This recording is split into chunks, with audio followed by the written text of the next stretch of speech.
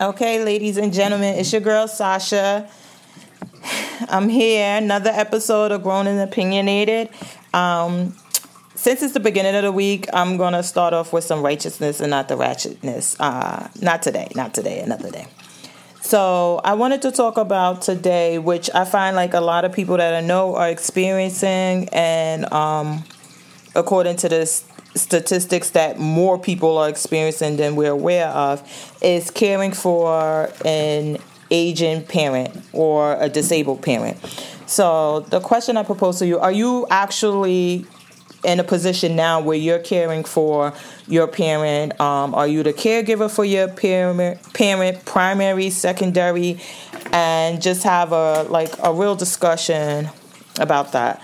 So before we get into it, I just wanted to give some information. According to AARP, the place for old people, they got the good discounts coming through, insurance, everything.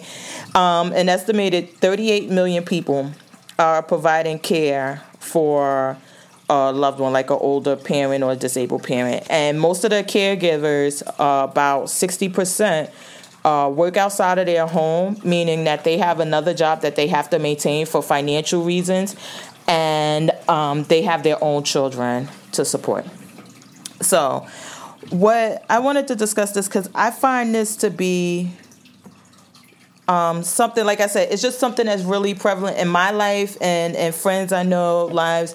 And I used to do a lot of elder law cases or help people where their parents are, at a certain age and things are just going left and what that looks like. I would say one of the most difficult parts of caring for an older parent or aging, however you want to say it, or a parent who's unable to care for themselves, primarily is the dynamic that this person is your parent and they were the authoritative figure in your life growing up and everything, and now the roles are reversed based on the condition of your parents. So I just want to be clear. I'm not talking about where your parent is they have all of their capacities. They're mentally well, they're physically well, they're just old. So, you help out and do certain things. I'm talking about those cases where your parents are not able to fully care for themselves. That, like I said, it's a whole dynamic because you have certain situations where you have a parent and you have to tell them, you have to take your medicine, you have to do this, or I'm taking you here, whether they want to or not. And I think that can be difficult. I know that's something that's difficult for me because it's like, well, she's my parent, so how can I boss her around or tell her what to do? And of course, because the intentions are pure, you're doing it for all the good reasons, and it's in their best interest, but it's really, really, really freaking hard. Really hard. Really hard. And then when they're asking you to do things that are not in their best interest, it's really hard to tell them no. Like, no, I'm not going to do that. Or, yeah, you can't, go and max out your credit card this month and spend it on whatever. Things like that. I mean, that becomes really difficult. What I find also is that even though, as I read the statistics, it's 38 million people providing this care and are in this position, a lot of the people are not connecting. So one of the things that I used to do when I had more caregiver clients, I would tell them, like, listen, you got to find a support group. At one point, we had the list, and at the end of this, I'm going to give some numbers where you can find some support. You have to find people where you can have an outlet that you can talk to it that are like-minded. Because, yes, your friends may listen to you, but they will never fully understand if they're not going through that. It's just like how we talk about when people have children and they say when people have children, in my experience, it's children. When people don't have children, they're the best parents ever. They have all of this advice, or they're telling you what you did wrong. Then once they have children, they're like, yeah, girl, yeah. I see what you meant. So I think the same goes for caregivers, or when you're trying to relate to anyone, and you have to have someone that is going through the same experience. Of course, you're going to always talk to your friends or vent to your friends. And I know I've said it sometimes to my friends, like, look, I'm not looking for your opinion. I don't want, any judgment or whatever. I just really need to vent. It's better to do it with your therapist if you have it, but sometimes your therapist just not around and you just need someone. So I always say, like, if you're a caregiver, you really, really, really need to find someone who's in the same position. There's also instances, and I know for whatever reason, it seems like when there's an aging parent or a disabled parent, no matter how many children or family members are around, it seems like the care or the primary level of care falls on one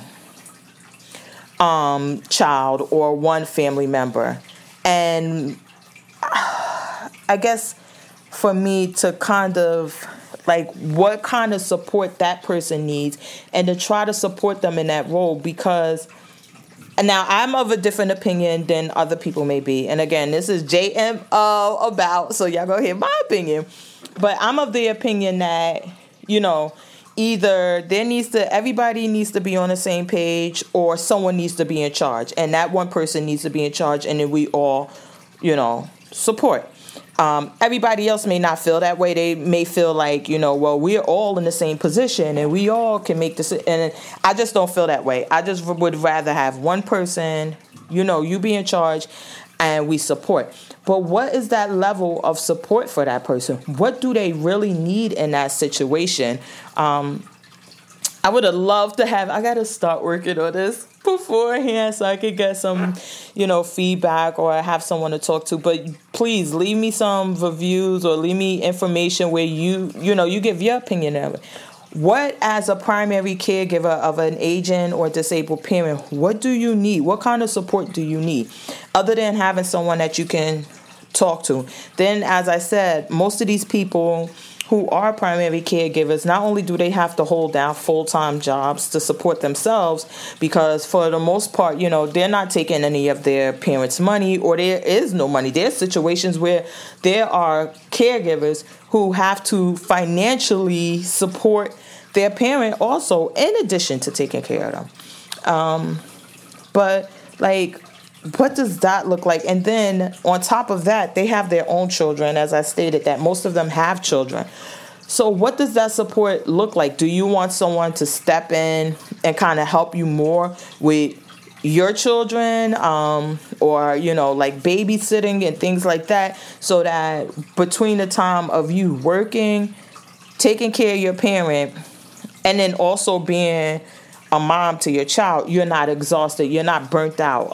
And what does that look like? Because I know, no one wants someone to come in and say, okay, well, you take care of mom and dad and I'm going to raise your child. Not that level, but I mean, what does that look like? Is it something like, well, I can keep them for you for this amount of time so that you can have some time on your own where you're not taking care of mom and dad and you're not taking care of your son because you don't want to be burned out. We all know, even parents, we need that time. We need some time where it is for us, or you'll get burnt out. So imagine juggling your parents and your kids and everything. I mean, I would love to know, how could we better support these people so that they're not burnt out or they're not growing resentful at it? I mean, it has a serious impact on your life. It has to. There's no way providing care for anybody, even a child, has an impact on your life. So could you imagine a fully grown adult with their own opinions, their own thoughts about life, who has lived life, who's raised you, and how that, I mean, that it just seemed like it's so much. I'm again, like I said, I'm not the most, oh shoot, I dropped my Fiji. I'm not the most I don't want to say transparent because I'm not a liar, but But I have issues with being vulnerable and opening up and telling my experience, which I'm working through on this podcast. Thank you for all 15 of you who listen and who are, who are helping me with this challenge. But, yeah, I'm going through real quick. I hate when I drop a top to a bottle or something and it lands on, like, I guess that would be heads or something. So the part where you actually screw on is on the floor, because then it's just done. So now I got an open bottle of water. But anyway, back to this. So I'm actually in a position where my mother is older. My mother has been a single mother for, well, she's a widow, and I would say maybe 30 years or something. Like, she's been a widow, and, you know, she raised us by herself, and I'm going in a situation. But I just had to, like, literally, before I recorded this podcast, I had to tell my sister that this is too much for me. I don't think I don't know what role I can play, but this is too much for me. And what I was doing. And, oh my God, I don't want to start crying, but she's like, it's okay. Like, it's okay. Bring her to me, you know, it's okay. And then we made a whole bunch of, well, I did a lot of inappropriate jokes and stupid jokes, because that's just what I do. I like to laugh. I don't know if it's a coping mechanism yet. I have to talk to my therapist, or if I just think I'm a funny mother lover. But I think that it's a lot, and it's a big sacrifice. So I would love to support them and support, you know, my sister, who is the primary caregiver. But I don't know how do I fit in, or how can I support them without sacrificing myself. And when I say that, I mean, like everybody has work and things like that. So, you know, and I have a stressful job, career, whatever. It's, you know, really stressful, and it's a lot. And, you know, so you need time for that. And when I became a single parent, I made the decision that I would have to work less in order to show up for my kids, because I could work all day and all night and tell them, be quiet, I gotta work, and not show up for them and make a lot of money. Or I could show up for them. And, you know, we still do well, but I could show up for them. And that was more important for me, to show up for them. That when they were there, that's their time. So now I still have that, a cutback.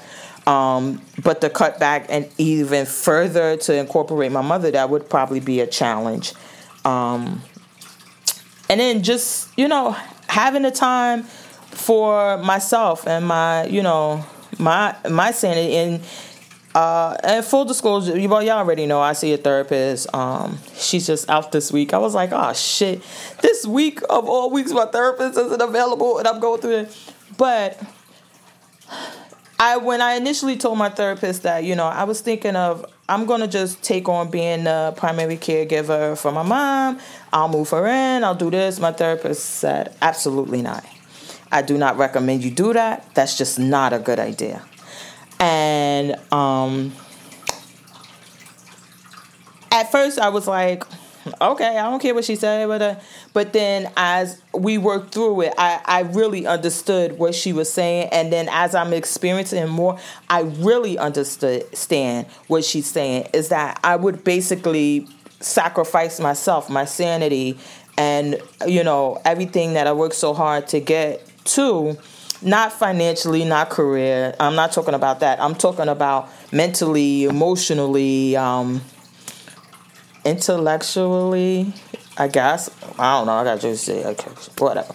But what I worked to get myself to this position after the, you know, the changes in my life and things like that, to then incorporate that, it would just probably send me backwards, and then I'll be fighting another battle uphill. And when I that would just be so conflicting with what I say my priorities are and what my purpose is. I say all the time, like, my priority is my children. When I was losing my mind and I was like, oh my God, I don't know what's going on, anxiety, depression, everything. I said, I prayed so many times. I was always praying, because I always pray. Even when nothing's wrong, I pray. I'm a praying person. I meditate. Before I got into the meditation really deeply, it was praying a lot. And I said, God, just get me through this. I just need to be a mom to these kids.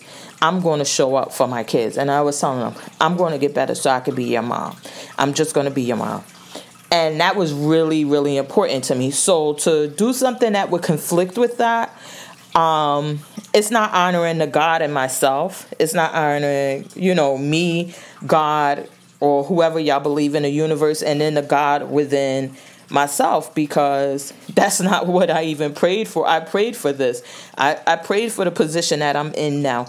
And to go and do something that would destroy that, I mean, it's just so conflicting. So, but it's really hard. So now I'm reaching out like, well, how can I support my sisters? Like, how can I support you? And also within my limits, and coming up with plans and things like that. But it's really tough. And I know that there's a lot of people, and I'm not trying to compare. I listen, to be 100% honest, I couldn't imagine being the primary caregiver for it. I just couldn't. It just seems so hard. And with no support, I just don't see how these people are getting up every morning and going out into the world and still functioning and dealing with this. And then the ones who work full time and part time, and some of them 2 jobs and have kids. Oh my gosh. Oh, so my prayers are with them. Yeah. But I would I really wanted to talk about that because, again, this is Grown and Opinionated, so most of us are grown. We have a certain age. And this is something that's, if it's not prevalent in your life now, it soon will be, because your parents would be, I'm 40-something, so your parents are going to be 60, 70, 80, around that age. And at some point, God willing, I see the people who are 103 and they need light support. They don't need a full-time caregiver, and they're able to operate and do things. God willing, that all of your parents will be in that position. But the fact of the matter is that most of our parents won't, and what that looks like. Then I started thinking about, when I got of age, like when I got up in that age, and taking the steps now to kind of make sure I'm healthy, to maintain my health. And, y'all all heard it. Health is wealth. Health is wealth.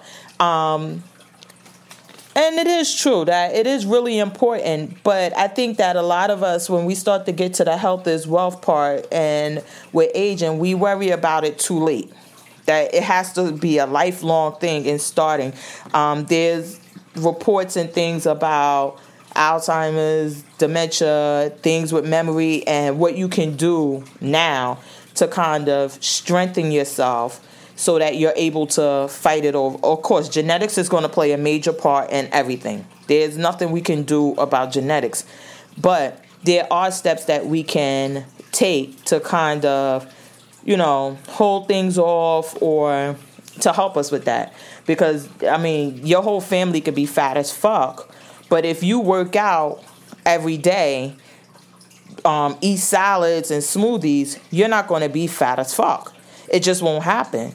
So there are things that we can do, and starting with now and looking into those, like what can you do to make sure your mind stays sharp? I always say, if, in my opinion, it's the mind. If you have your mind with you, everything else will follow. If your mind is not with you, then that's when the other shit is going to happen.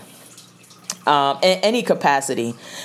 Some of us, it's not like you're completely gone, but part of it and things like that. So to make sure you're sharpening your mind, reading, doing puzzles and Oh my God, I don't want to make a shameless plug, but I did make a crossword puzzle that's on Instagram that you guys could try out. I'm going to try to put them out like twice a week. But doing puzzles, Sudoku, things like that, just to kind of keep your mind going. Maintaining, we talked about this with the Living to 100 episode that I watched on Netflix.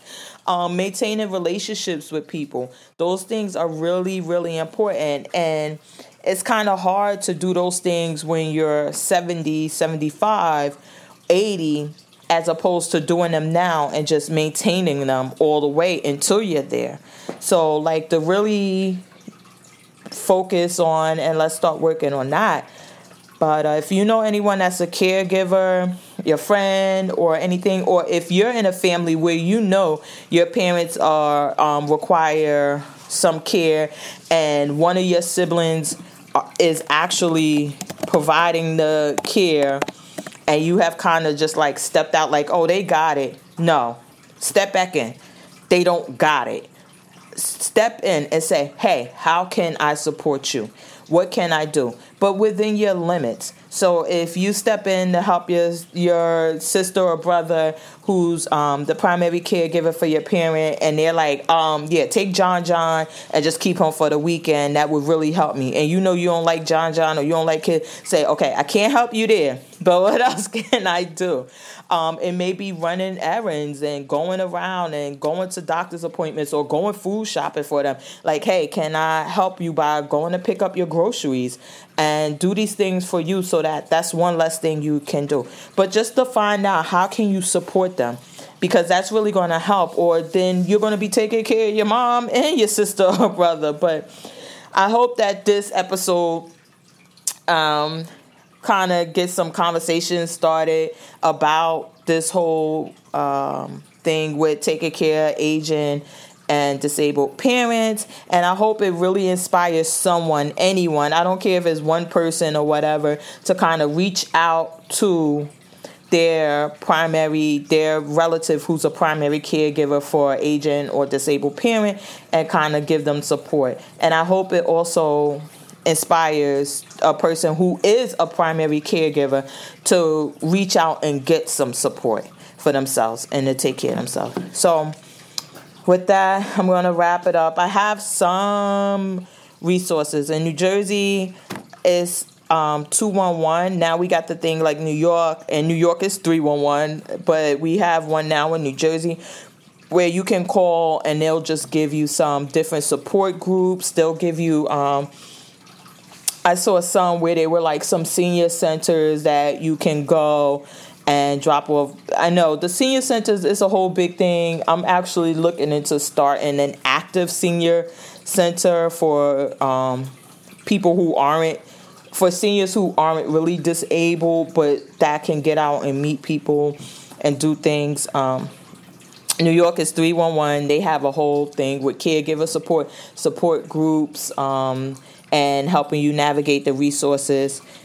AARP, as I stated in the beginning of the site, that's a wonderful place. I think that the parents, even if your parent isn't registered already, you might want to register for AARP so you can get access to different things to help you navigate it. Also, because you got to navigate Medicaid, you must navigate Medicaid and Medicare and home health, everything. There's also resources where they will pay you, and it's not a crazy amount of money. I think it's $20 or $21 per hour or something. It can be that amount that they will pay you if the parent does qualify for Medicaid. So that may be something for someone who's working a full-time and a part-time job or something like that maybe you could get rid of the part-time and now you'll just get paid for doing what you're already doing. So there's a lot of resources for that. And then there's a website, caregiver.org, where a lot of this information will be. When I post a YouTube video, I'll put the links and the information up at the end. Okay, I hope this wasn't too sad of a show. I know I didn't even make any of my good jokes, but we're going to have a ratchet episode this week. Nothing's been really popping off on the Twitterverse that much, but I'm sure some shit gonna get started. Or I'll go out in these Twitter streets and start it just for you, so you will be entertained. But I love talking to you guys. This is, I forgot what number episode, but Sasha out. Peace out. See y'all next time.